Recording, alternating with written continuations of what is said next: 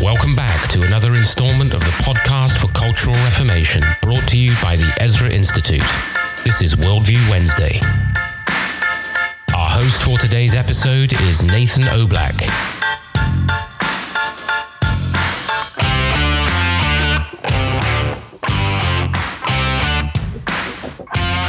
Well, welcome back, everybody, to the podcast for Cultural Reformation. I'm Nathan Oblak, and I'm joined by Dr. Joe Boot and Ryan Aris. And gentlemen, it's great to be with you both. And there's a lot happening in the world right now.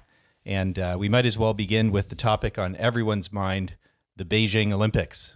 Cheers. Joe, your thoughts? Welcome to the People's Republic of Canada. Gives you some insight as to what we'll be talking about today. Broadcasting today from our underground bunker. Decidedly not at our regular location. Yeah, that's right. If anyone Wink, asks. nudge, nudge. Well, before we get into our topic for today, just a few things to mention off the top. We have an upcoming Mission of God conference here in Southern Ontario. That's happening very soon on Saturday, May 21st, and that will be held here in the Niagara region. And this is going to be our general audience conference, so anyone can sign up for this. And the topic of this year's conference is Utopianism versus the Kingdom of God. And tickets for that conference will be available shortly, and you'll see that on our social media channels as well as our website once tickets go online. Give us the date again. What's the date for that? The date is Saturday, May 21st. Save the date. Yeah, I think I mentioned it. You guys should be listening. We're a bit just closer. reminding you. Yeah, that's right. Say it twice. Say it again. Yeah. Once more for old time's sake. I won't do it. And don't forget the H. Evan Runner International Academy is also coming up June 5th to the 15th out in Golden, British Columbia, and space is filling up fast.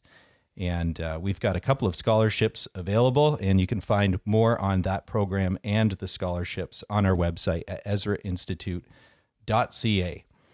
And I mentioned a lot happening in the world, and this weekend, with the support of Trudeau's Emergencies Act, protesters were pushed out of Ottawa, and so much more than that. But we saw organizers' bank accounts frozen, about 200 or more arrests, trucks were seized and towed, and now Parliament has just voted to keep the Emergencies Act in force beyond the original 7 days.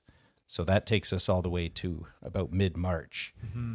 And possibly beyond, we don't know. And possibly beyond, that's right. With the option. That's right.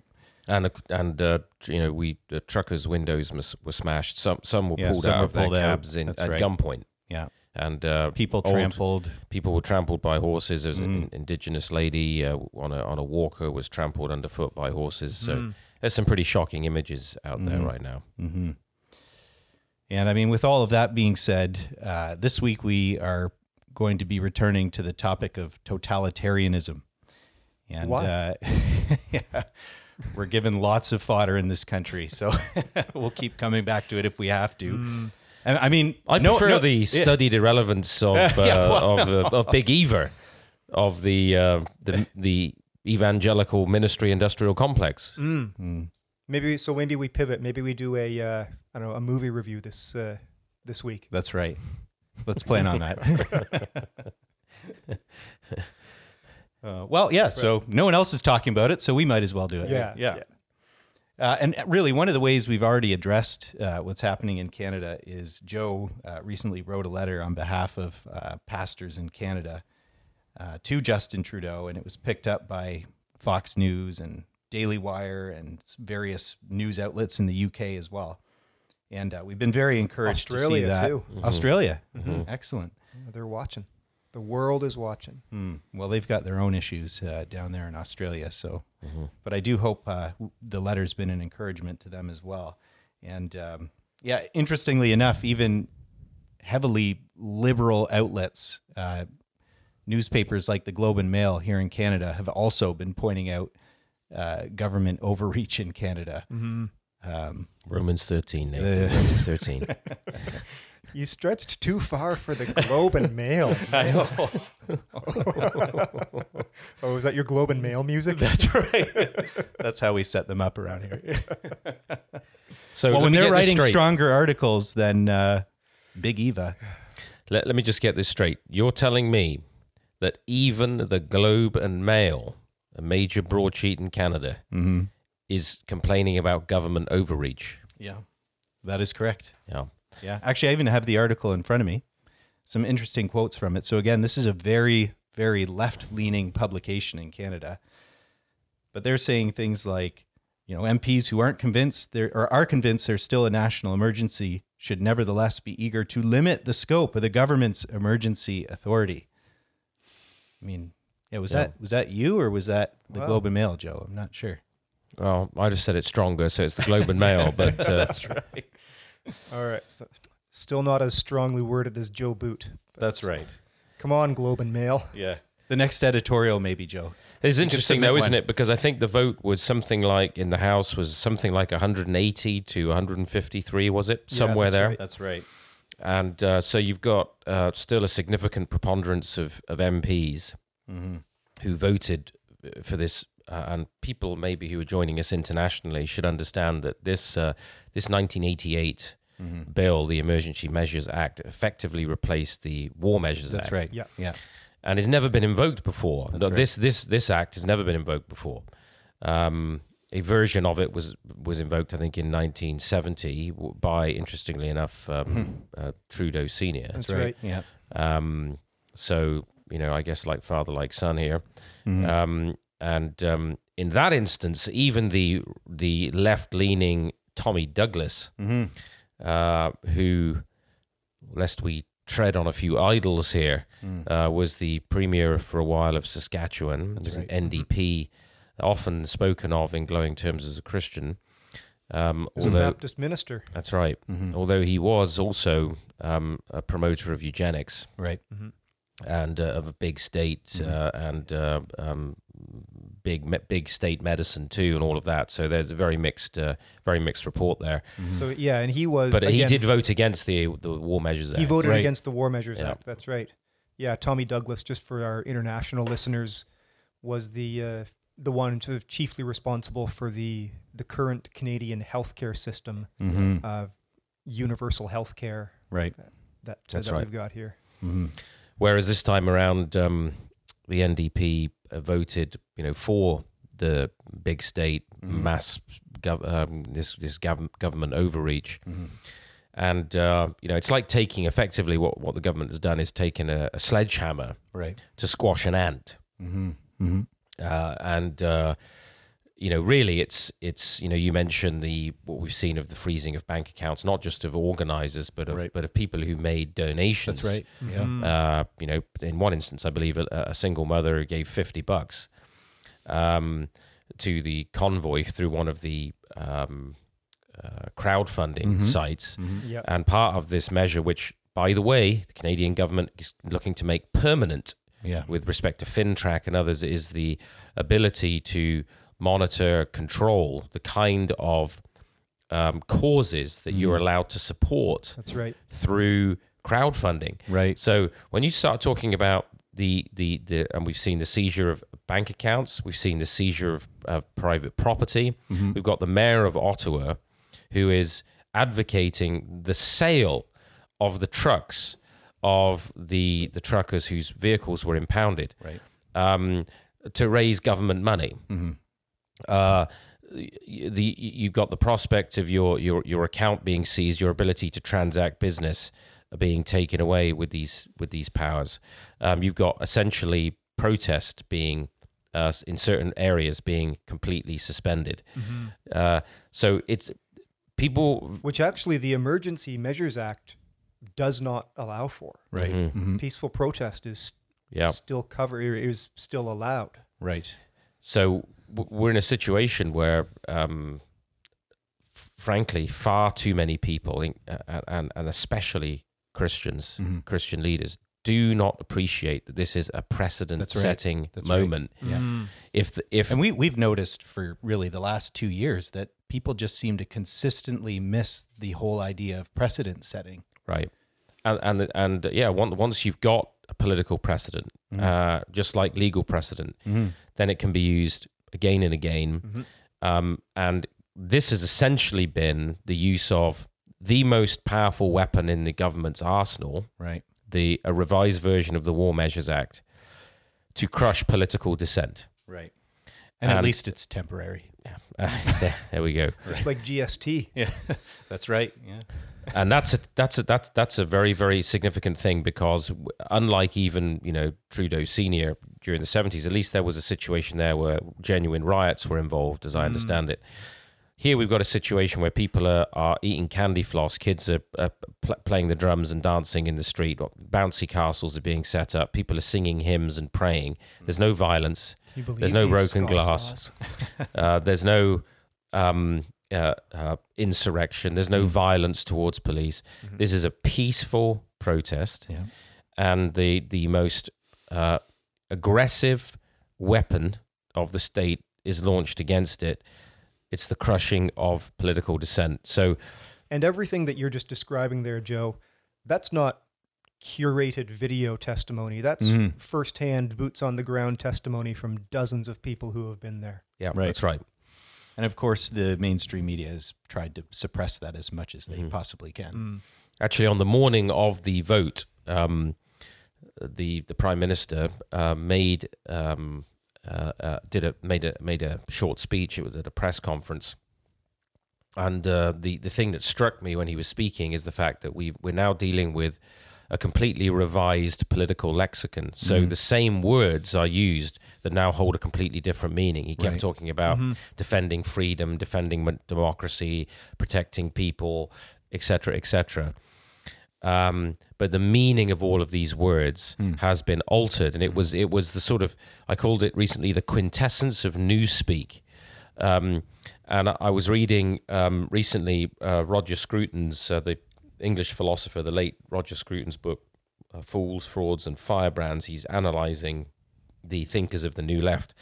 And at one point he says, revolutions, and I'm quoting now, revolutions begin by encasing reality in newspeak, and thereafter are haunted by the fear that reality will break out of its case and become visible as it truly is.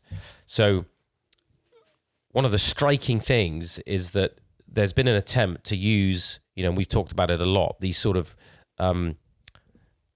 bywords, I guess you'd call them. These the politicians have been talking about divisiveness, but words like misogynist, racist, people with unacceptable views, all these types of expressions that have been used, people who are, suddenly these people are insurrectionists and so on. These are Canadian citizens peacefully expressing political dissent to what has been the shutdown of their livelihoods, the destruction of their work. In some cases, the ruin of their own families, the ruin of their children's educational prospects. They've lost everything in many cases. And yet they're buried in newspeak. And when the convoy's coming to Ottawa, what's happening, in terms of what Scruton is saying here, is that there's a sudden fear breaks out that reality is about to break in and become visible. And so reality has to be buried again in newspeak. And Scruton goes on to say, and I quote, the intellectual labor of the New Left has been not to prove the Marxist theory, but to describe the world as though it were true, so that every existing fact seems to resonate with the distant voice of the oppressed. So, we hear the politicians like Trudeau invoking these terms that refer to people who are allegedly oppressed, misogyny, racism, and so forth, as though this is all true, right? But there's no attempt to prove the reality true. It's just words. You hear the word Confederate flag. Right. We saw a swastika. There are these sort of terms trotted out, repeated endlessly, and then encased in sort of deftly written political newspeak, right, to shield everyone from reality itself. And it's even the phrase over and over, there's been American influence at the protest. And just Canadians seem to, that's bad. Don't want that. Exactly. Don't want people who love freedom and democracy and interfering with our Marxist plans up here. Oh yeah. I saw We someone got a in schedule it. to keep to. That's right. Yeah. That's right. There was someone with a Trump hat. Shut her down. And I think the thing is one of the concerns that I know we're going to discuss this in a bit more detail just now, but one of the things that I foresee happening, and it's already starting to happen, is that independent, freedom-loving, creative, and gifted people are starting to leave the country, Right. and they're planning to leave the country, Right. and unless people have a very peculiar sense of calling, we will begin to lose. I mean, as you know, Alberta has been complaining about this for quite some time. That with the left's attack on, in terms of climate, on the fossil fuel industry, and the sort of ostracism of Western Canada, some of its most gifted, creative, entrepreneurial people are simply leaving the country. When you high tax people, when you regulate everything to death, what do? They leave. Yeah. Look at Elon Musk. Didn't he just leave California? That's right. Yeah. This is what happens to when the state overreaches. So in a small way, that was already happening. And of course, the apparatus for all of this that we have been warning about as we discuss the meaning of the kingdom of God, sphere sovereignty over against statism, we've been warning for some time that the pieces were being put in place and have been put in place for a long time for Canada to pursue this sort of course against its own citizens. And the natural reaction of people is to want to bury their heads in the sand and pretend it isn't happening, or pretend everything's okay, pretending this too shall pass, and so on, and not realizing what this precedent really means for the future, what this And in some posture cases, means. talking pretty big about, when all this is over, we're going to have a serious talk and think this through. Right. Yeah. And so far, what that's meant is we need to make many of these measures permanent. Yeah. Right, because we've got to avoid this kind of terrible thing happening again. I mean, that's been the rhetoric in the media. That's been the rhetoric of many of the politicians. It seems like that's what's going to be justifying the extension of the Emergencies Act as well, because they could come back. Right. Yeah. It certainly could be used in that way. Right. I was reflecting on Hannah Arendt's classic work, The Origins of Totalitarianism, as we sort of come onto that subject. Seem to bring Hannah Arendt in more and more often these days. I know it's troubling in itself, isn't it? I don't object. But it is. It's troubling that we have to draw attention to these kind of authors and what they were saying.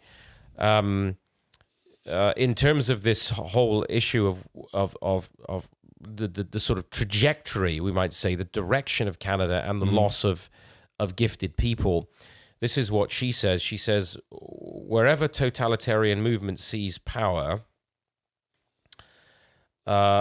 she says, intellectual, spiritual, and artistic individuals are seen as dangerous to totalitarianism.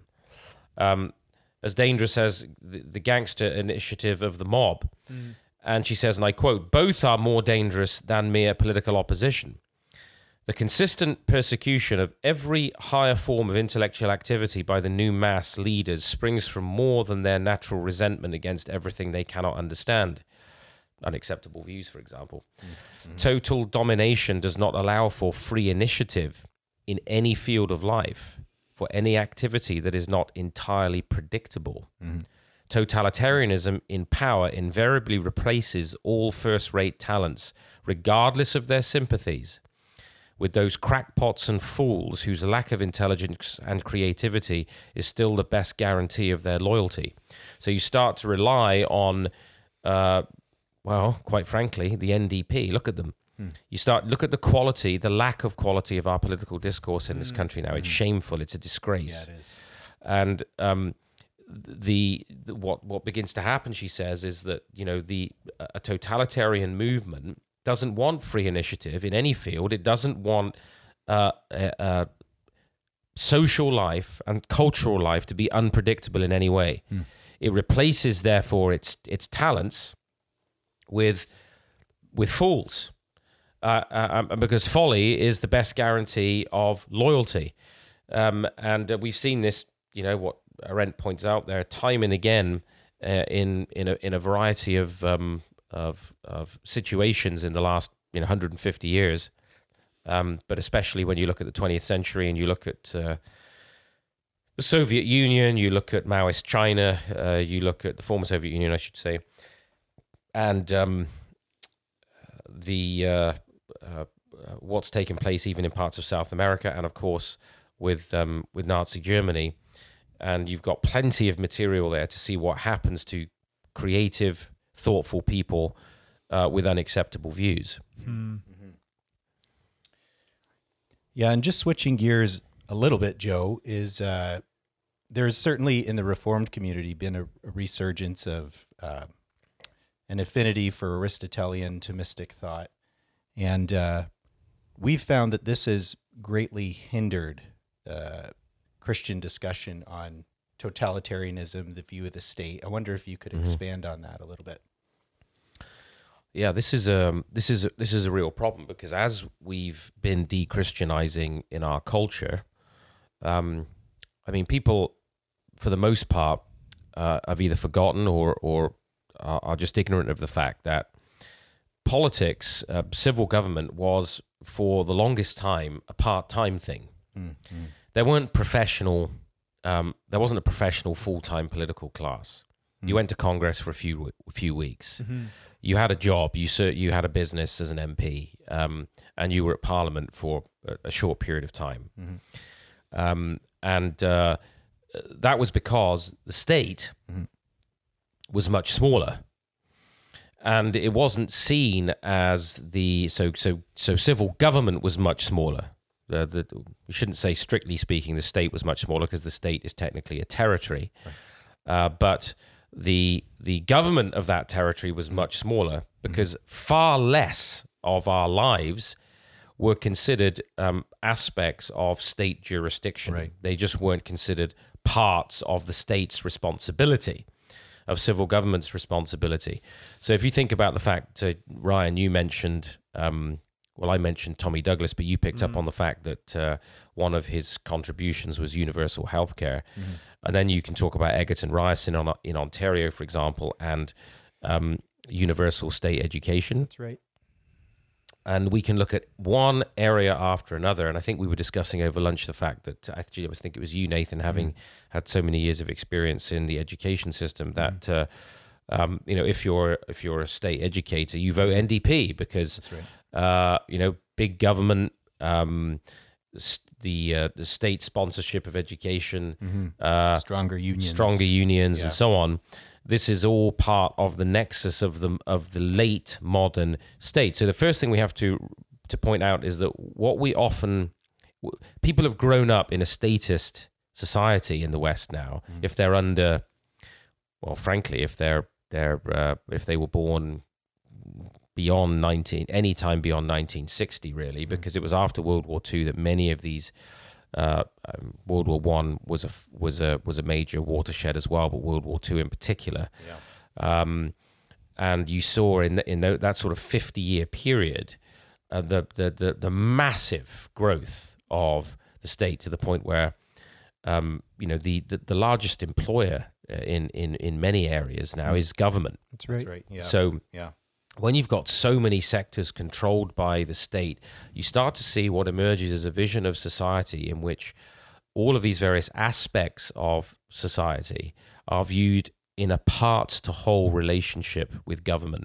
So the family, education, health and welfare, even the economy, when you start to have a managed, planned economy in these social democracies, so-called, become essentially sustain a parts-to-whole relationship with the state. Of course, that was the essence of the totalitarianism in Mussolini's Italy, in Hitler's Germany, was the marriage of corporate interest with big government. National socialism, a different form of socialism in the Soviet Union, and so on. So we've grown up. Even in the West now, as we've de-Christianized, with a statist vision of society. And it's very hard for people to lift themselves out from that, above it, to view it from a Christian standpoint, from a truly Christian standpoint. We just sort of accepted it as the norm. But it's a pagan view, and that's why it's emerged as we've de-Christianized. It's emerged with the resurgence of humanism. It's a pagan view of the state. And of course, we only have to go back to Aristotle and Aristotle's Politics, which I've got right in front of me now, to recognize the contours of modern statism. So when Aristotle is discussing the formation of the state and then the state in the individual, he says, and I quote, "It follows that the state belongs to the class of objects which exist by nature, and that man is by nature a political animal." So Aristotle wanted to see the all-encompassing institution of human life as the state. Man, by his nature, is a political animal, not a creature made in God's image, situated within creation in terms of the kingdom of God, but a political animal. Right. So nothing about our experience would be pre-political, would it? Precisely. So, and of course, Aristotle's Politics goes into all kinds of discussions about the household, about the family and household, how they should be managed, about eugenics, about who should be allowed to propagate. And this should be down, of course, according to Aristotle, to the lawmakers, right? This is the state's role to make these determinations about abortion, about exposing infants, about the natural institution of slavery. These were all, and of course, an elite that will direct society in these terms. So man doesn't have a pre-political set of realities through which he can understand his own life as God's image bearer. And so he goes on to say, and I'm quoting again from Aristotle's Politics, furthermore, the state has a natural priority over the household and over any individual among us, for the whole must be prior to the part. It is clear, he goes on then, that the state is both natural and prior to the individual.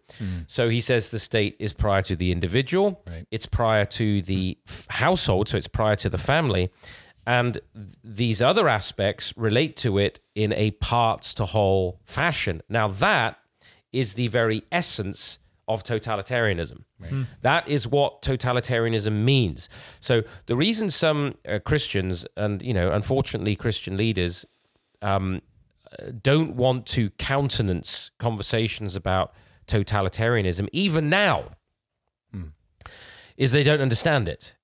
What they think is that you cannot talk about totalitarianism until you see martial law, jackboots on every street. Even now, though, I mean, that's right. But they think that until you see some sort of militarized state with a dictator who has abolished or ground to powder political opposition, that we're not in the grip of totalitarianism. But that's not what totalitarianism means. It doesn't mean you need some charismatic dictator taking over, or not so charismatic as the case may be. Although I would argue right now, when we do have martial law effectively at the present time, and we've seen the jackbooted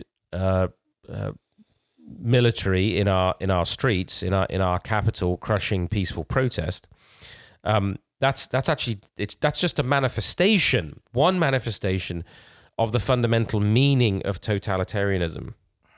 And so Aristotle goes on in his discussion of the household and its slaves. He says, and I quote, "Now that I've explained what the component parts of the state are, and since every state consists of households, it is essential to begin with household management." And so off he goes into his discussion of the household. And then a bit later, he talks about slavery as part of a universal natural pattern. And there he says, indeed, some things are so divided right from birth, some to rule, some to be ruled.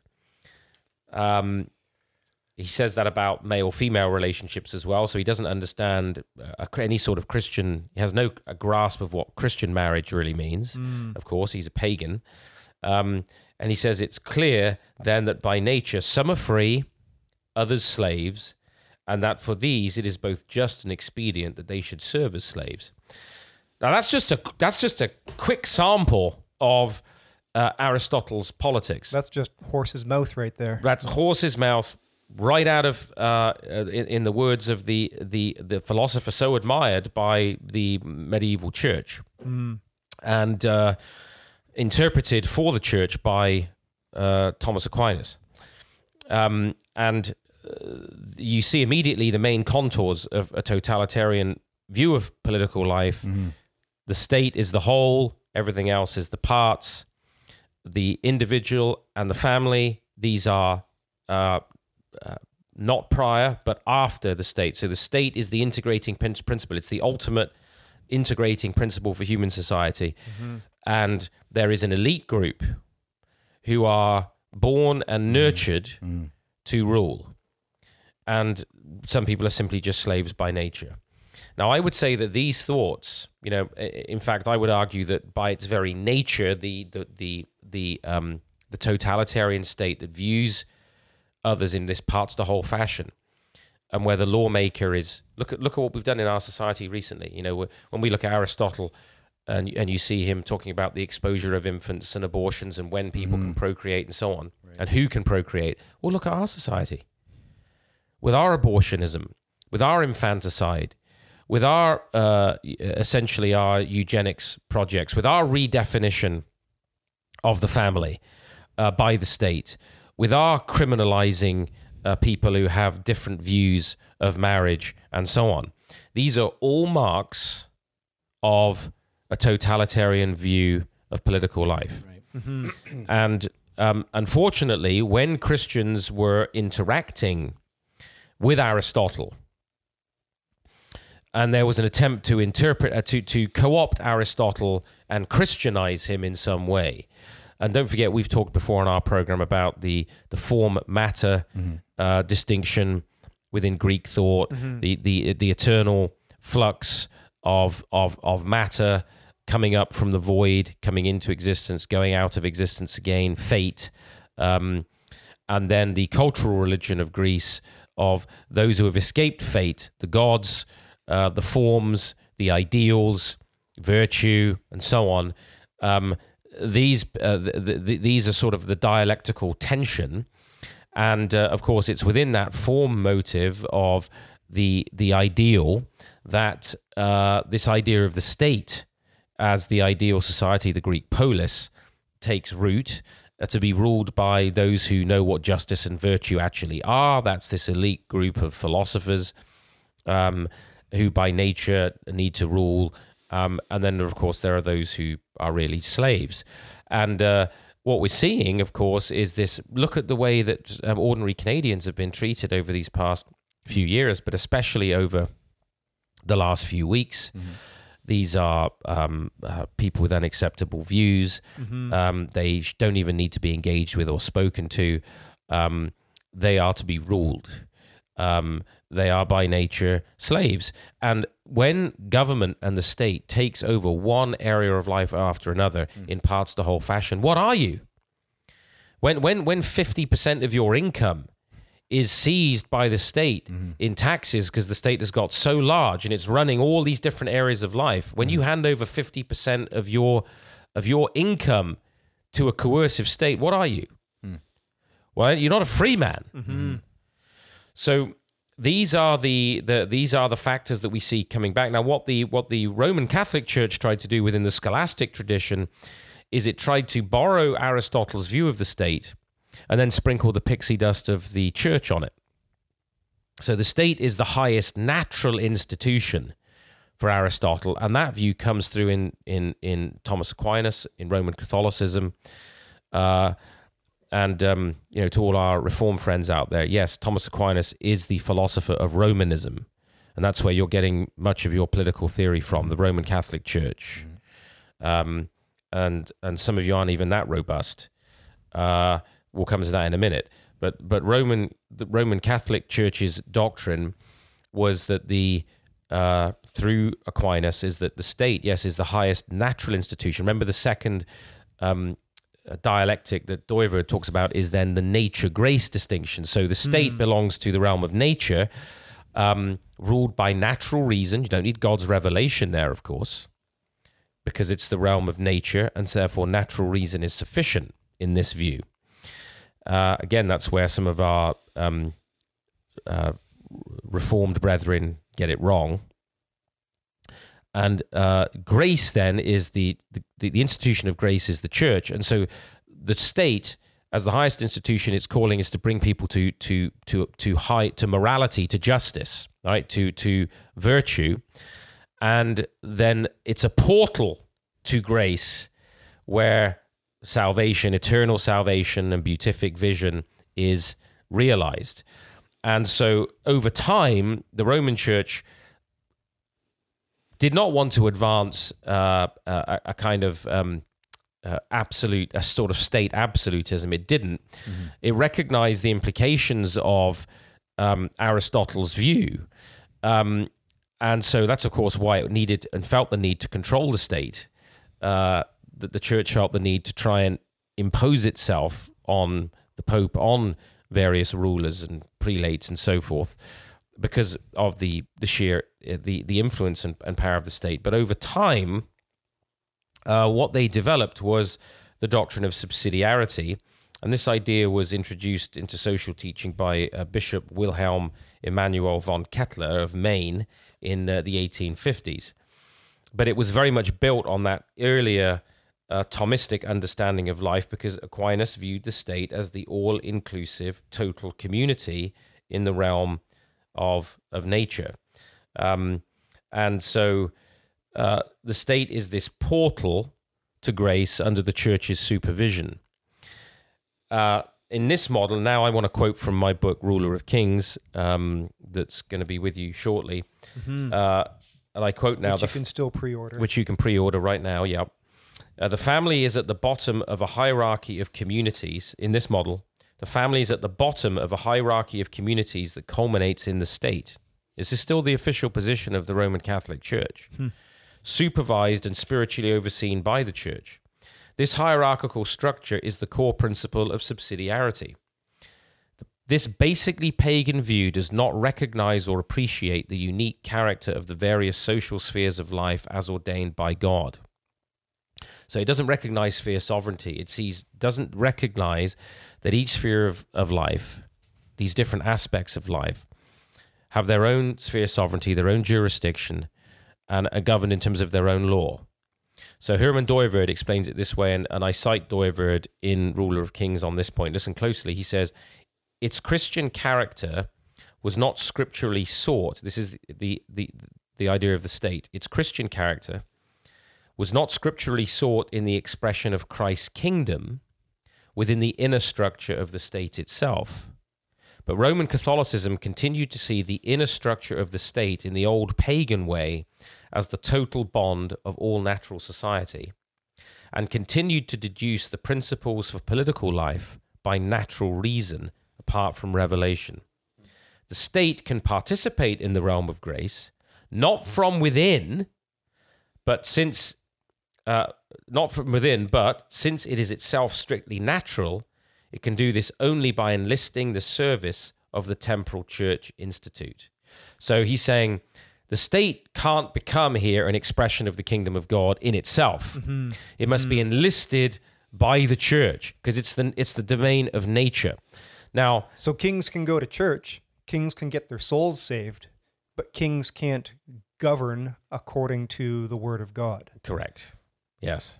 So, and that's why you had this kind of arbitrary notion of the divine right of kings, right? As though they were above the law rather than the biblical model, which is the king was to study the law and subject himself to it, so that he didn't raise himself, the scripture says, above the people. He didn't become arrogant. So the problem here, both with this pagan view, both in Aristotle and in Thomism, is this hierarchical view. And the state being the highest natural institution. Now, the evangelical version of this, which is so destructive, you have a situation where, at least in Romanism, there was an attempt to still connect the church and the state, right? So they tried to join them by the state co-opting the church, and the church utilizing the state. And the pixie dust of the church, if I can put it that way, being sprinkled on as many of these areas as possible. Whereas, and some, we might say in some sort of modified versions of this, have sort of clung on to this notion that maybe, in some sort of church-state relationship, you can maintain this idea. But what actually modern evangelicalism has done is picked up on this same dialectic. But in the evangelical version, the state and socio-cultural life are disconnected, not only from the church institute itself. So the state and socio-cultural life are disconnected from the church, but also from God and from God's rule. So in their desire to say, oh no, we can't have that era of persecution by a church-state connection, and rightly wanting to recognize a distinction, a proper distinction between church and state, they fall into the notion that the state is entirely as an institution of nature, still in the grip of this scholastic nature-grace motive.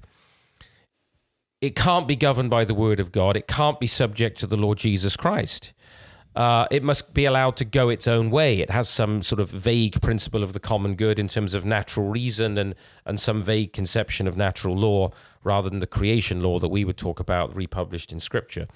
And that's a broader discussion for later on. But that's the basic story of this, is that the reason, and in fact there was an interesting article in the UK as a result of the open letter that you mentioned was... was the lead story actually on Friday for Fox News, our open letter to the Prime Minister and to the federal government here about the Lordship of Christ and state overreach and so on.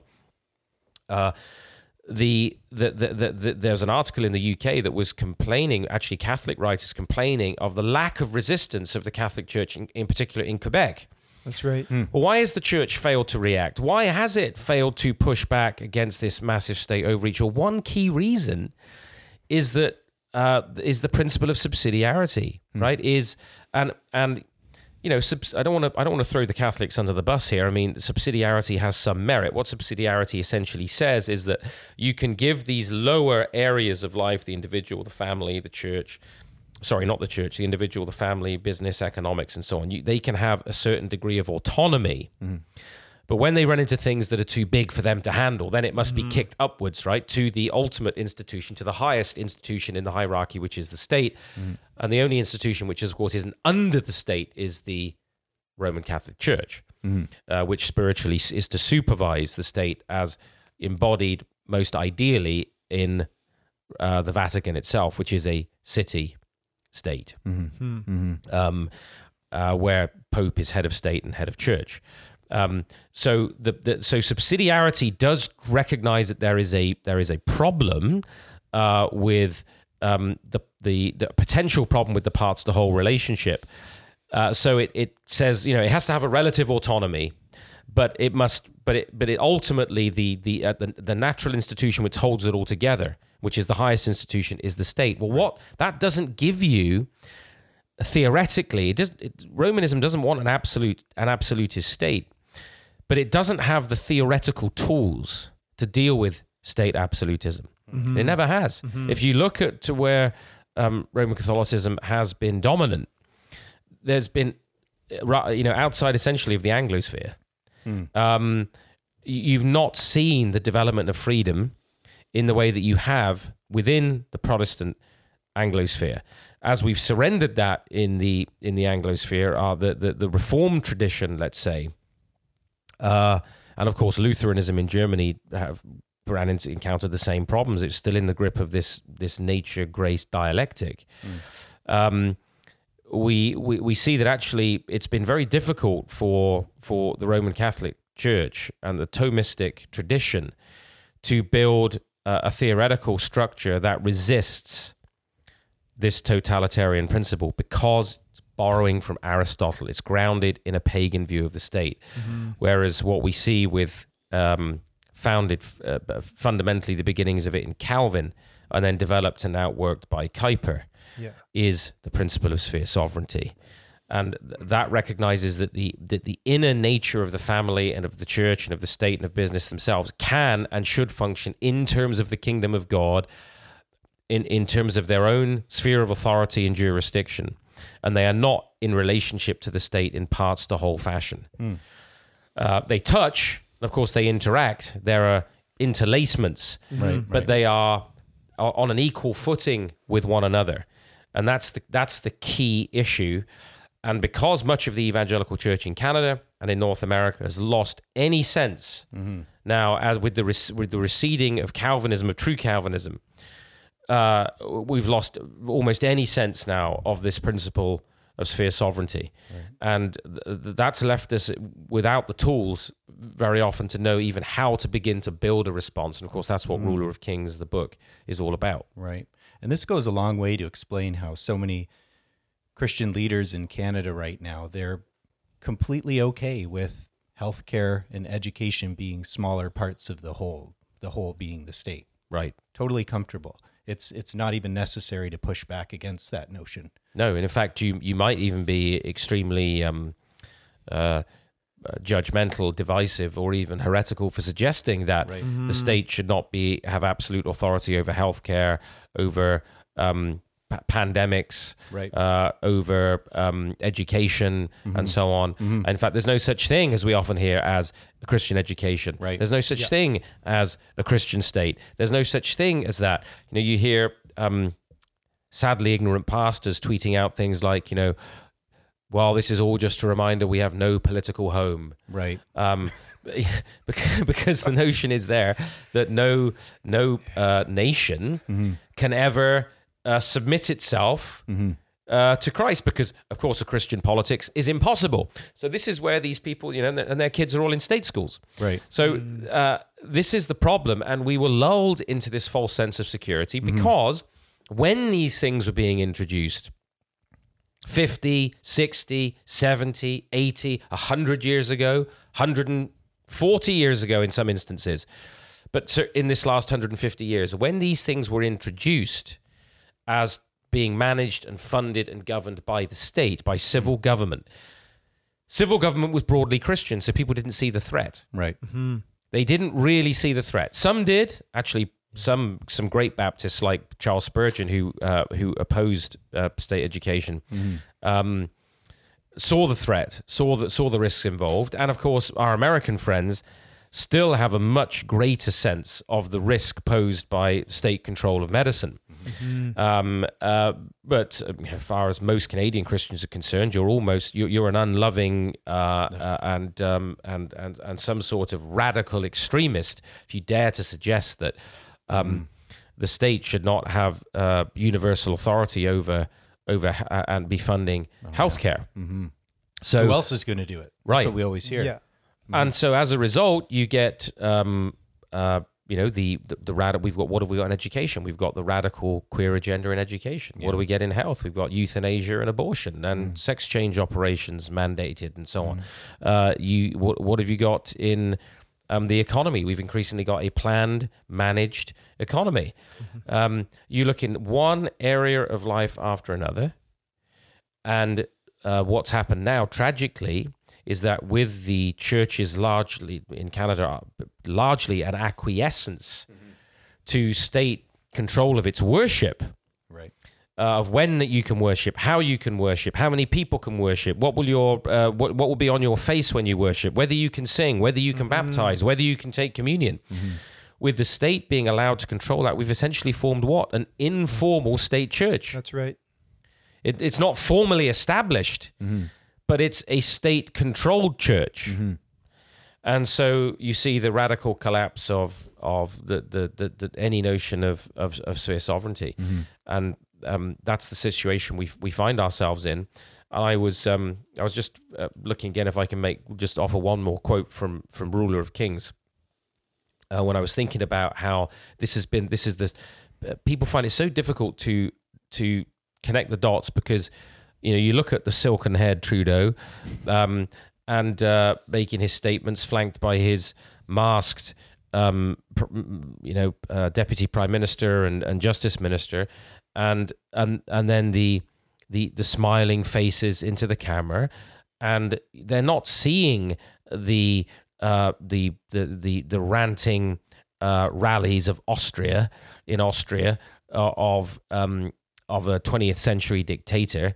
They're not seeing the waving fist of a Mussolini. So they think, well, this is okay, it's fine, this is all good, this is just for our safety, this is all for, this is liberal democracy, we're in safe hands, etc. Tone is on point. Yes. And so in this it's the smiling face of liberal democracy, of the liberal democratic general will that's so dangerous. And this is what Ryszard Legutko says in his book, The Demon in Democracy. And I quote, he said, "What we have been observing over the last decades is an emergence of a kind of liberal democratic general will. Whether the meaning of the term itself is identical with that used by Rousseau is of negligible significance. The fact is that we have been more and more exposed to an overwhelming liberal democratic omnipresence, which seems independent of the will of individuals, to which they humbly submit, and which they perceive as compatible with their innermost feelings, like safety and security and so on. This will permeates public and private lives, emanates from media, expresses itself through common wisdom and persistently brazen stereotypes, through educational curricula from kindergartens to universities and through works of art. This liberal democratic general will does not recognize geographical or political borders. The liberal democratic general will reaches the area that Rousseau never dreamed of, language, gestures, and thoughts, like unacceptable views. This will ruthlessly imposes liberal democratic patterns on everything and everyone." End quote. Now that's the smiling face of the totalitarian drift that we're seeing, and that's the very serious point which we've come to in much of the West. And all that's happened in the last couple of years, and certainly these last few weeks, is the mask is off. Right? It's now, for those who are alert and aware, that the mask is off. It can be more clearly seen for what it is. Right. And as we're getting long on time here, that's a great job laying the groundwork for how we got to where we are right now. I wonder if next episode we could speak at length about how we can now respond to this. We've had a lot of people emailing us. How am I to think about what's happening in Ottawa biblically? There is growing totalitarianism. I recognize it, but no one in my church does, not even my church leadership. But Right. perhaps that would be a good discussion for next podcast. We can spend an extended period of time on that. Yeah, let's pick that up next week then. So for those of you waiting for maybe some questions on practical responses, we can start to delve into that on our next podcast. Great, we'll do that. It was useful just hearing about, you mentioned Mussolini's fascism, you mentioned Hitler's National Socialism, you mentioned the contemporary Canadian smiling context, all different forms of government, but all expressions of and participating in the assumptions of totalitarianism. Absolutely. Right. Great. Well, that's it for our conversation for this week. And Joe and Ryan mentioned that you can pre-order Joe's forthcoming book, Ruler of Kings, at ezrapress.ca. And this has been the podcast for Cultural Reformation, brought to you by the Ezra Institute, reminding you that from him, through him, and to him are all things. To God be the glory.